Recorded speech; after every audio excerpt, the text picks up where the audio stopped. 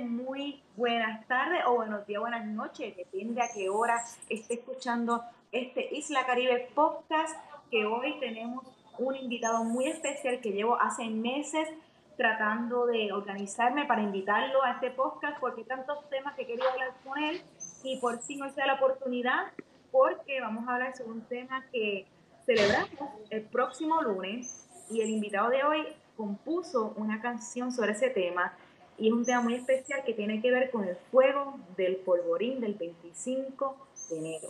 Pero para hablar de este tema, hablar de la banda municipal de Ponce o la antigua banda de bomberos de Ponce y otras cositas más, quiero invitar formalmente al amigo Rubén Colón Tarat.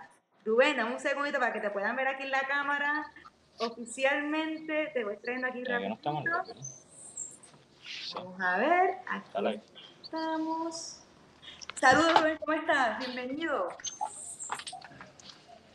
Saludos, Melina, un placer estar aquí contigo. Gracias por esa invitación tan amable. Aquí Gracias. dispuesto a contestar las preguntas que alguien tenga de hacerme. Claro que sí, no, para mí es un honor, como menciona, un honor estar aquí con usted hoy porque llevo tiempo y su hijo Rubén sabe que llevo tiempo diciendo tengo que entrevistar a tu papá, una leyenda de la banda, una leyenda de Ponce, porque toda persona que toque en la banda y todo director de la banda para mí son leyendas ponceñas. Es importante conocerlas y mi misión es que la juventud las conozca también, una nueva generación de puertorriqueños y ponceños conozcan a estos personajes también y su legado en la música y otras cositas más. Nada más que un segundito, ahora sí. Perfecto. Había puesto la cámara, pero no había compartido con el mundo. Ahora sí puede todo el mundo verte. Aquí para que te puedan ver mejor. Ahí está. Y siempre que hago esta entrevista, yo siempre leo un resumen y todo lo demás, pero yo no voy a leer un resumen aquí, yo en verdad quiero que la gente te conozca con tus propias palabras. Eso sí, voy a comentar lo que conozco de usted, entre ellos que fue director de la banda municipal de Ponce, también fue el fundador de la coral municipal de Ponce, que me lo informaron, amistades de la coral, y músico, compositor y puertorriqueño, como dice la descripción bajo su nombre. Rubén, ¿dónde usted nace? Usted es de Ponce, cuéntame un poquito más sobre su vida. Sí, gracias por esa pregunta. Si hubiese yo tenido voz y voto en el asunto, hubiese nacido en Ponce. Pero por esas cosas de la vida nací en Nueva York, porque a mi madre y a mi padre se les antojó estar en Nueva York trabajando durante los años de la escasez acá en Puerto Rico. Trabajaban en Nueva York. Papi principalmente trabajaba en la industria del diamante, que recientemente Quique Ayoroa Santa Liz escribió sobre la fábrica de diamantes de Ponce. Pues yo soy el producto de esos viajes que mi padre hacía a trabajar en Nueva York y pues nazco allá en el 1940. Puedes sacar la cuenta en confianza, no tengo miedo de decir Yo que la tengo. saqué, ya. Y me traen a Ponce de meses a vivir a la calle Victoria, el barrio Segundo, aquí en Ponce. Así Wow. es que soy ponceño, nacido en Nueva York, porque los ponceños nacemos donde nos da la gana, Da como la dijo gana. una vez un amigo mío, Uh-huh. y obviamente y puertorriqueño de pura quenepa. Así mismo es, no me encanta eso. Antes de continuar con su vida, porque yo también nací en Nueva York, yo nací en Okay. Brooklyn, porque mis papás estaban trabajando allá también, y yo llego a Puerto Rico a los 2 añitos, a la calle Isabel. Mi niñez fue en el Fox Delicia, cuando era un mall, en los Wow. 90. Entonces me crié en el centro histórico, con mis papás tenían un negocio ahí, y entiendo ese cariño a Ponce, aunque uno nazca cuando no le dé la gana, como decimos los ponceños, y en este caso en Nueva York, que nací en Brooklyn y voy a menudo a Nueva York, mucha familia todavía sigue allá y la conexión entre Puerto Rico y Nueva York es inmensa, que es parte también de nuestra historia. Además de ser una ciudad espectacular, es una ciudad llena de mucha puertorriqueñidad Uh-huh. y los que hemos vivido allá sabemos cuán apegados a Puerto Rico son los patriotas, compatriotas que están viviendo allá. Así que no porque uno esté allá al otro lado se aleja de este terruño patriótico nuestro, ¿no? Así mismo es. Tenemos mucha gente de Nueva York sintonizando, saludando, y también de New Jersey, saludando, mandando saludos aquí en Isla Caribe, a dos ponceños nacidos en Nueva York aquí en vivo, que estamos hoy. Muchos saludos de mucha gente ahora mismo. Pero para continuar, llegas a la calle Victoria, de bebé. Te crías en la calle Victoria, que la calle Victoria está también cerquita a las casitas. ¿Estaba cerca de las casitas 25 de enero? Nuestra casa, la casa Victoria 270, que es de donde tengo yo memoria, quedaba a 3 casas del 25 de enero. ¡Qué brutal! En la esquina del 25 de enero, la esquina que sube para la Santiago Iglesias, pues prácticamente en esa esquina nos criamos nosotros. Yo te diría que por lo menos yo, hasta los 7 años. Okay. Que luego nos fuimos a la calle Atocha y luego nos volvimos a Nueva York. Ah, wow. Se movieron mucho en el centro histórico de Ponce y en muchas calles históricas. También la Tocha tiene sus cositas. Tiene sus cositas. Y luego a Nueva York. ¿Y en qué momento regresas a Ponce? ¿O a Puerto Rico? Regresamos a Puerto Rico luego de la revuelta nacionalista. Creo que llegamos acá en el 51. Okay. Estuve entonces en las escuelas públicas de Nueva York un par de años y regresamos acá. Entonces me quedé viviendo calle Victoria, calle Atocha, calle Victoria. O sea, regresamos a la calle Victoria. Y ahí estuve hasta que me gradué de escuela superior y de nuestra Ponce High, que también y luego me fui a estudiar música a San Germán, la Interamericana en San Germán. ¿Y ahí seguiste esta música toda tu vida, desde ese momento en adelante? Bueno, mientras estuve en la escuela superior y en la escuela intermedia, empezando en la escuela intermedia, entré a la Escuela Libre de Música aquí en Ponce. La Juan Morel Campos. A Juan Morel Campos. Entonces, ahí pertenecía a la banda escolar que dirigió don Librado Net.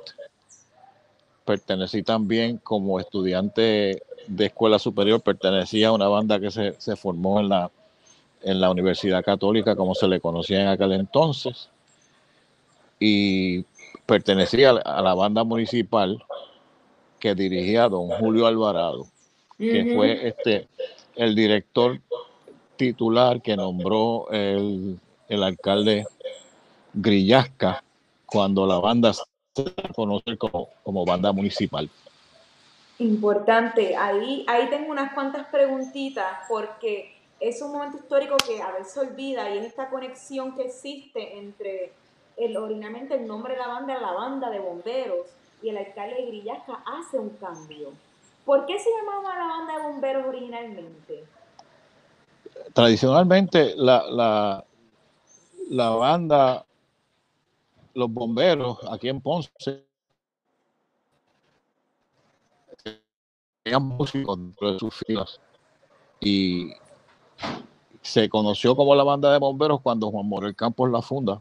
En aquel entonces se queda como banda de bomberos hasta que el alcalde Grillasca en el 1953 la convierte en una dependencia municipal y ahí cambia por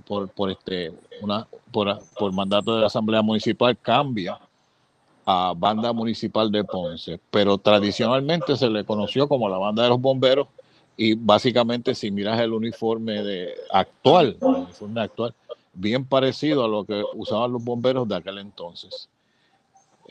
Banda que me honré en dirigir por espacio de 10 años también. Interesante. Aquí estoy haciendo a la gente una foto de usted dirigiendo la banda. Y un dato curioso es que lo del uniforme, lo que está mencionando, esta conexión con los bomberos, esta conexión con el parque de bomba, porque la banda tocaba al frente, al lado. ¿En dónde en el parque de bomba tocaba la banda? Ese uniforme más ponceño no puede ser, ¿verdad? Ah, sí, ¿verdad? A mí me encanta. Cuando yo empecé en la banda municipal, yo tendría unos 16 años y la banda tocaba en una parte que se había añadido al parque de bombas, que quedaba justamente detrás de la catedral. Si miras el parque de bombas de frente, ese alero que le hicieron con una plazoleta encima, a mano izquierda, mirando el parque de bombas de frente, hicieron esa plazoleta que debajo de esa plazoleta estaba la oficina de don Julio Alvarado, quien era nuestro director. Ah, ¿eso a mano izquierda o derecha del parque de bomba o ambos lados? A mano izquierda del parque de bombas. Luego, por situaciones con el Instituto de Cultura, pues se determinó que esa adición al parque de bombas no estaba conforme a los reglamentos de cultura, y otros incidentes que hubo quizás con la iglesia por la cuestión de las retretas los domingos en la noche con las misas, etcétera. Pues se mudó la banda de allí y tocamos ya en varios sitios. El Callejón Amor fue uno, luego se fue abajo a la parte de la frente del parque de bomba, y en varios sitios hasta que llegamos a tocar donde se está tocando ahora, frente al municipio, frente a la alcaldía. También hubo un tiempo que se tocó en el Dora Colón Clavel, el parque de Churumba, como le digo yo. Y luego pasamos a la plaza. Pero ya cuando ya la banda se va del parque de bomba, ya yo me había ido de la ciudad, me había ido a estudiar, y ya yo no formaba parte de la banda. Interesante. Aquí interesante todo esto porque estamos hablando que la banda por el tiempo se ha movido a muchos lugares. Estuvo afuera en esa tarima famosa a los lados del Parque Loma por mucho tiempo, pero que es normal que cambie de lugar. Pero cuando usted comenzó jovencito, a los 16 años, era con la tarima, ¿verdad? Tocábamos en la tarima que estaba aledaña al parque, sí. Que había que entrar por dentro del parque, del parque, a la izquierda, y ahí llegábamos a la tarima que estaba ahí encima. Qué chévere, qué interesante. No, pues me fascina. Entonces, le preguntan, aquí ponen la cámara, nosotros dos nada más otra vez. Llega la banda a los 16 años, se va de Puerto Rico, continúa con su vida normal. ¿La música fue parte de su vida siempre? Bueno, desde que yo tengo recuerdo, mi primer instrumento musical fue un acordeoncito que me trajeron los Reyes. Yo tendría 5 o 6 años, y mi padre y mi madre siempre me alentaron a la música. Específicamente el tiempo que vivimos en Nueva York, yo fui a unas clases de música con un señor que daba clase allí en el barrio, pero daba un instrumento que en aquel entonces no me gustaba. Ahora es un instrumento que me fascina, que es el violín.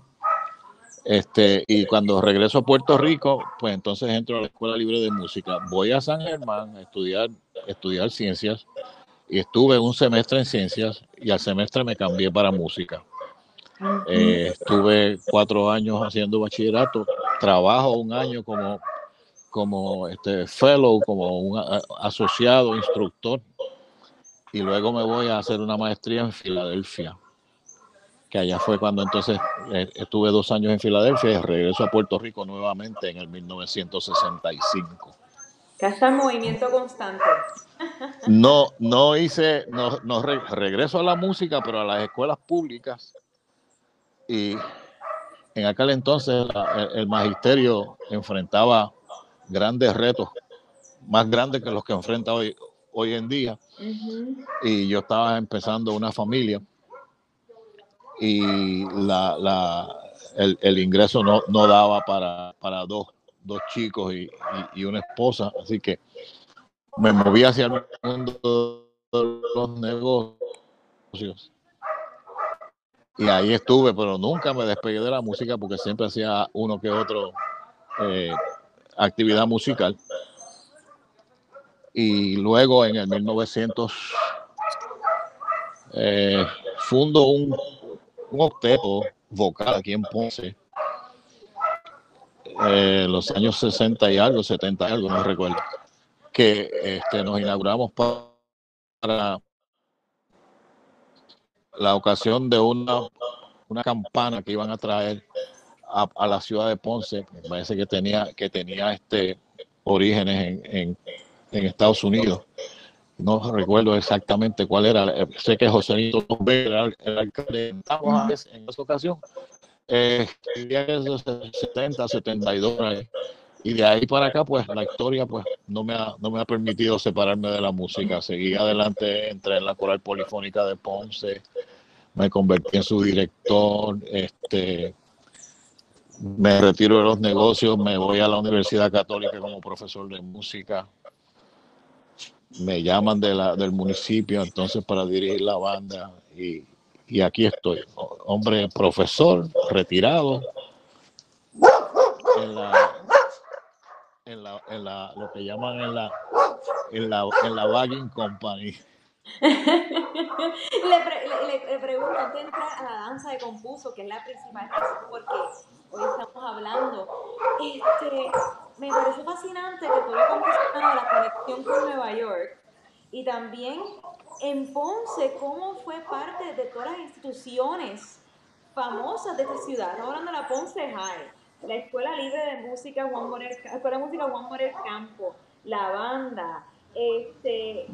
Estamos hablando que se ha formado, a pesar de estar entrando y saliendo tanto de Puerto Rico, se ha formado con estos elementos, instituciones culturales y educativas que Ponce tiene por tantos años y que usted es resultado de eso y la importancia de estas instituciones culturales en la ciudad y en el desarrollo de la identidad ponceña. Y eso me fascina porque es muy raro conocer a alguien que tenga esas tres escuelas. La Escuela Libre de Música y la banda. O sea, que en verdad una cosa excelente, espectacular. Espectacular. El común denominador de todo fue la música, porque era lo que me mantenía unido a todo esto. En la Ponce High formé parte del coro. Ya en la iglesia donde yo me criaba también cantaba en el coro. O sea que la música siempre ha sido como ese factor que me ha unido tanto a todas estas instituciones que tú dices. La Escuela Superior de Ponce, que luego fui maestro de coros allí, maestro de coros en la Escuela Superior Vocacional, en la Escuela Superior Doctor Pila. La Escuela Libre de Música pertenecía a la banda, como dije anteriormente. De ahí me mudo a la banda municipal de Ponce. La Universidad Católica, fui miembro de su banda y luego pasó a ser parte, muchos años después pasó a ser parte de la facultad en música. Así que ha sido siempre el hilo, ha sido siempre la música, cosa de la cual no me arrepiento nunca. Menciona mucho la coral. Usted canta, dirige. ¿Cómo llega a la coral y cómo funda la Coral Municipal de Ponce? ¿Y en qué años?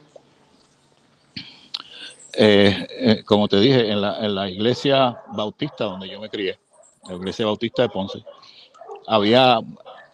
me crio en un momento que hay una ebullición coral grande en la ciudad, en las iglesias protestantes, y ahí desarrollo el gusto por la música coral. En Ponce High participé en el coro también los 3 años que estuve. Cuando me voy a la Universidad Interamericana, te dije, a estudiar ciencias, el coro de la institución, decidí que las ciencias no era lo mío. Entré al coro y ahí el resto es historia, porque entré al coro, luego a la banda. Paso de ahí a Filadelfia, como te había dicho, pero cuando regreso,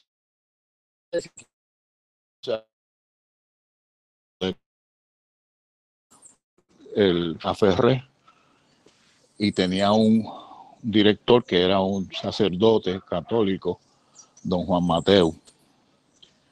Y yo entré a ese coro como cantante. En la universidad había estado los 4 años en el coro de la universidad, también cantando bajo.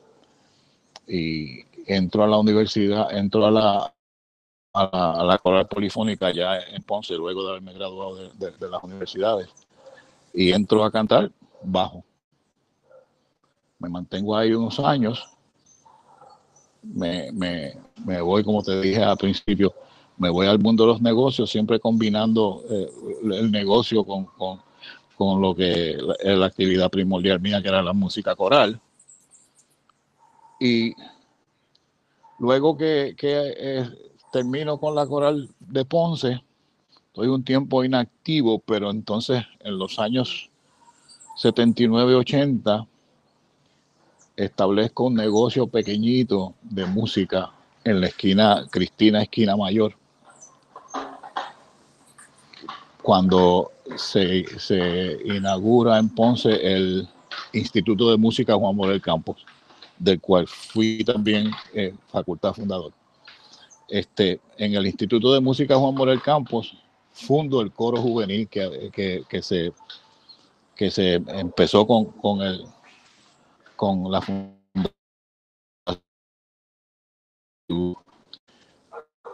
Regreso entonces a la coral polifónica, que en aquel entonces la dirigía el padre Abel Di Marco, que estoy hablando de los años 82. Y en el 83, padre Di Marco cede la batuta de la coral polifónica y la estuve dirigiendo, la coral polifónica, hasta el 1983 hasta el 1999, que fue entonces cuando culminé mi trabajo allí. Pues entonces llega la oferta de la banda municipal, voy a la banda municipal, ya estaba Churumba como alcalde, Churumba muere, llega entonces Ico Saya, después de Ico Saya llega Mayita. A Mayita le traigo la idea de fundar un coro municipal. E hicimos un concierto en el Teatro La Perla, coro y banda, y ella fue la invitada y quedó prendada de la coral y del junte de la coral y la banda, y ahí se funda entonces la coral municipal de Ponce, que dirige ahora Maite Morales Frao, que fue una de mis estudiantes privilegiadas y adelantadas en la Universidad Católica. ¿En qué año estamos hablando entonces? ¿Qué año es que se funda la coral? La coral municipal se funda para el 2000, Mayita entró en 2008. Estoy hablando de 2010. Ok, 2010, 2011. Sí, 2010, 2011 por ahí. Estuve dirigiendo hasta el 2013, que fue cuando entonces me retiré de la banda y de la coral. Y seguí entonces con la cátedra en la Católica. En la Católica también me retiré entonces en el 2017. Interesante. Y ya para entrar al tema, al último tema y al tema de hoy, porque ya hemos hecho un pequeño trasfondo de la banda, de su profesión en la música y profesión en otras áreas, y me acabo de enterar que también canta, por su parte fundador, todas estas cosas, involucrando estas corales musicales increíbles. Antes de entrar al próximo tema, que es un tema que a mí me interesa mucho, un tema que en Isla Caribe que comencé a aprender, y es el tema del 25 de enero. Y a mí siempre, desde comencé a darle relevancia, porque creo que en Puerto Rico y en Ponce sí conocemos el 25 de enero porque hay unas casitas que llaman la atención, porque hay unos cuantos monumentos, pero la historia no se conoce tan adentro. Pero gracias a las artes y la arquitectura, la gente conoce esta historia. Y usted compuso una canción del 25 de enero. ¿Por qué pasa eso? Y cuéntanos un poco sobre la composición de esta danza 25 de enero. Bueno, la danza 25 de enero, si la ponemos en contexto de Cordero Santiago y su muerte repentina en el 2004, se compone la danza prácticamente en un tiempo récord, porque mi primera intervención como director de la banda fue tocar en las exequias fúnebres de Cordero. Inmediatamente después de eso se hizo la retreta del 25 de enero, en el 25 de enero. Exacto. Y me pareció propio que yo había de ese vecindario, de esa, el barrio Segundo, como lo es la calle Victoria, 25 de enero, todo eso, que no hubiese algo o un símbolo musical que identificara la gesta de esos ponceños y puertorriqueños durante esa tragedia que se evitó, la tragedia que se evitó con la cuestión del fuego del polvorín. Y me senté y leí un poco sobre la historia de los 8 héroes del fuego del polvorín. Y como te dije, en tiempo récord sale la danza 25 de enero. Curioso señalar que en esa retreta, en el 25 de enero, yo decido que como parte del hacer una pequeña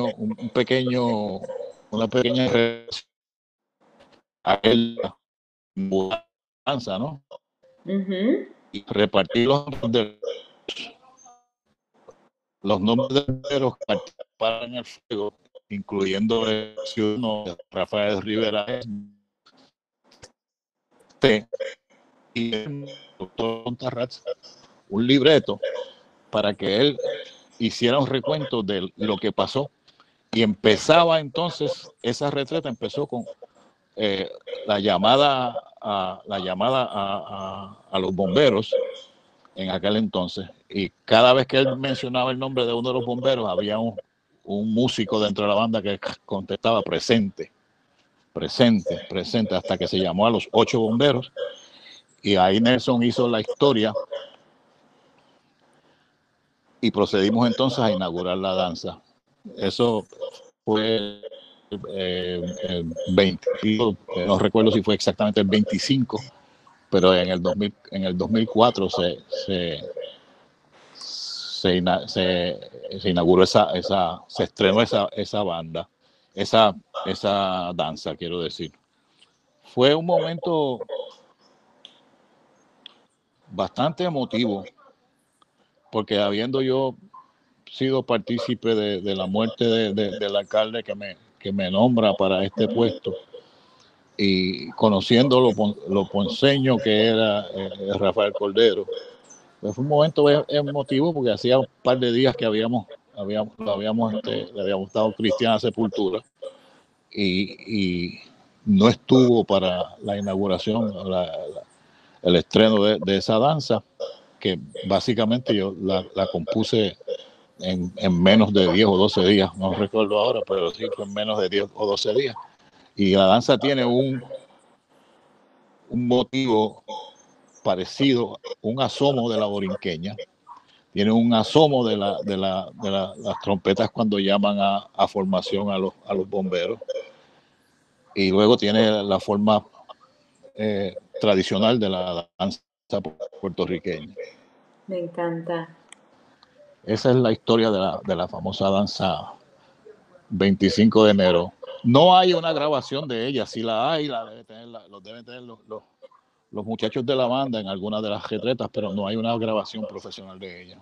Eso creo que es urgente tenerla pronto. Yo personalmente, yo no la he escuchado, yo solamente me la he imaginado como fanática de 25 de enero, como fanática de la danza puertorriqueña, y usted me la acaba de escribir y yo me la puedo ya imaginar, esa danza tocándose por la noche en una retreta de la banda municipal de Ponce. Y esperemos que pronto se pueda de nuevo ver en vivo, porque yo voy a estar ahí documentándola y compartiéndolo con toda nuestra audiencia que nos sigue de todas partes del mundo, porque yo quiero mi grabación y yo quiero que todo el mundo la escuche, porque además del evento, que es importante, y invito le hago la última pregunta sobre el evento 25 de enero, es la danza puertorriqueña, que es tan nuestra y es tan representativa de la figura de Juan Morel Campo, que es la figura representativa de la banda municipal o banda de bomberos, y estas conexiones me encantan y la aprecio, y quiero que la gente entienda el valor de eso.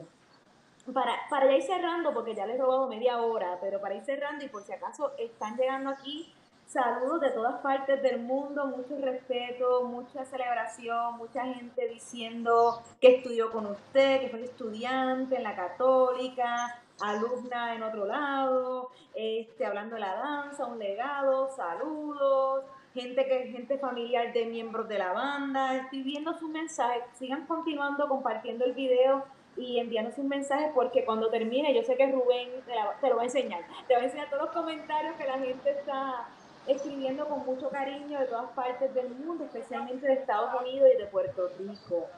Pero ya para ir cerrando con mi última pregunta del día de hoy, yo estoy curiosa en este proceso investigativo del 25 de enero, la fecha. ¿Qué se te quedó en la mente o por qué usted cree que este evento es importante recordarse en Ponce? Bueno, el pueblo estuvo a punto de ser consumido por las llamas si no hubiese sido por la pronta intervención de estos 8 ciudadanos, porque recuerda que estábamos en los albores de la invasión norteamericana, donde en la escuela, lo que es la Escuela Superior de Ponce ahora, Uh-huh. estaba el polvorín, o sea que no es otra cosa que un depósito de municiones. Y eso cogió fuego allí, y de ese fuego haberse propagado, la ciudad hubiese sufrido una catástrofe, ¿no? Y yo creo que es una efeméride que se debe recordar y se debe tener como parte del heroísmo ciudadano de 8 individuos que en, en riesgo de perder sus vidas, en riesgo de perder sus posiciones como bomberos, porque contradijeron una orden, porque se les dijo que no fueran a atender el fuego, que el fuego se iba a extinguir. Y ellos tomaron la justicia en sus manos y fueron a apagar el fuego. Así mismo es. Yo creo que eso requiere atención del pueblo y requiere estar en la memoria del pueblo como algo verdaderamente heroico y de mucho valor. Por ese mismo evento es que existen las casitas de la calle 25 de enero, y por eso se llaman 25 de enero. Así mismo es, no, así mismo es. Estamos hablando de un evento que si esos ocho valientes ponceños no hubieran Correcto. tenido la voluntad de enfrentar el fuego, Ponce hoy día no tuviera tantas cosas que tiene, estas cosas que damos por dadas, y tan desde documentos a estructuras, porque la ciudad estaba a punto de literalmente explotar, y Ponce se ha quemado en su historia varias veces, y por eso no solamente los héroes son los héroes del 5 de enero, sino también los bomberos en esta ciudad que tiene una historia de más de 200 años, si hablamos de cuando se quemó la ciudad en 1820, y tiene una historia que todavía hoy día continúa porque todavía sufrimos de fuego. Y hay que reconocer su gran gesta y su gran labor, y la banda es parte del resultado de todas estas cosas que han creado nuestro cuerpo de bomberos de Ponce.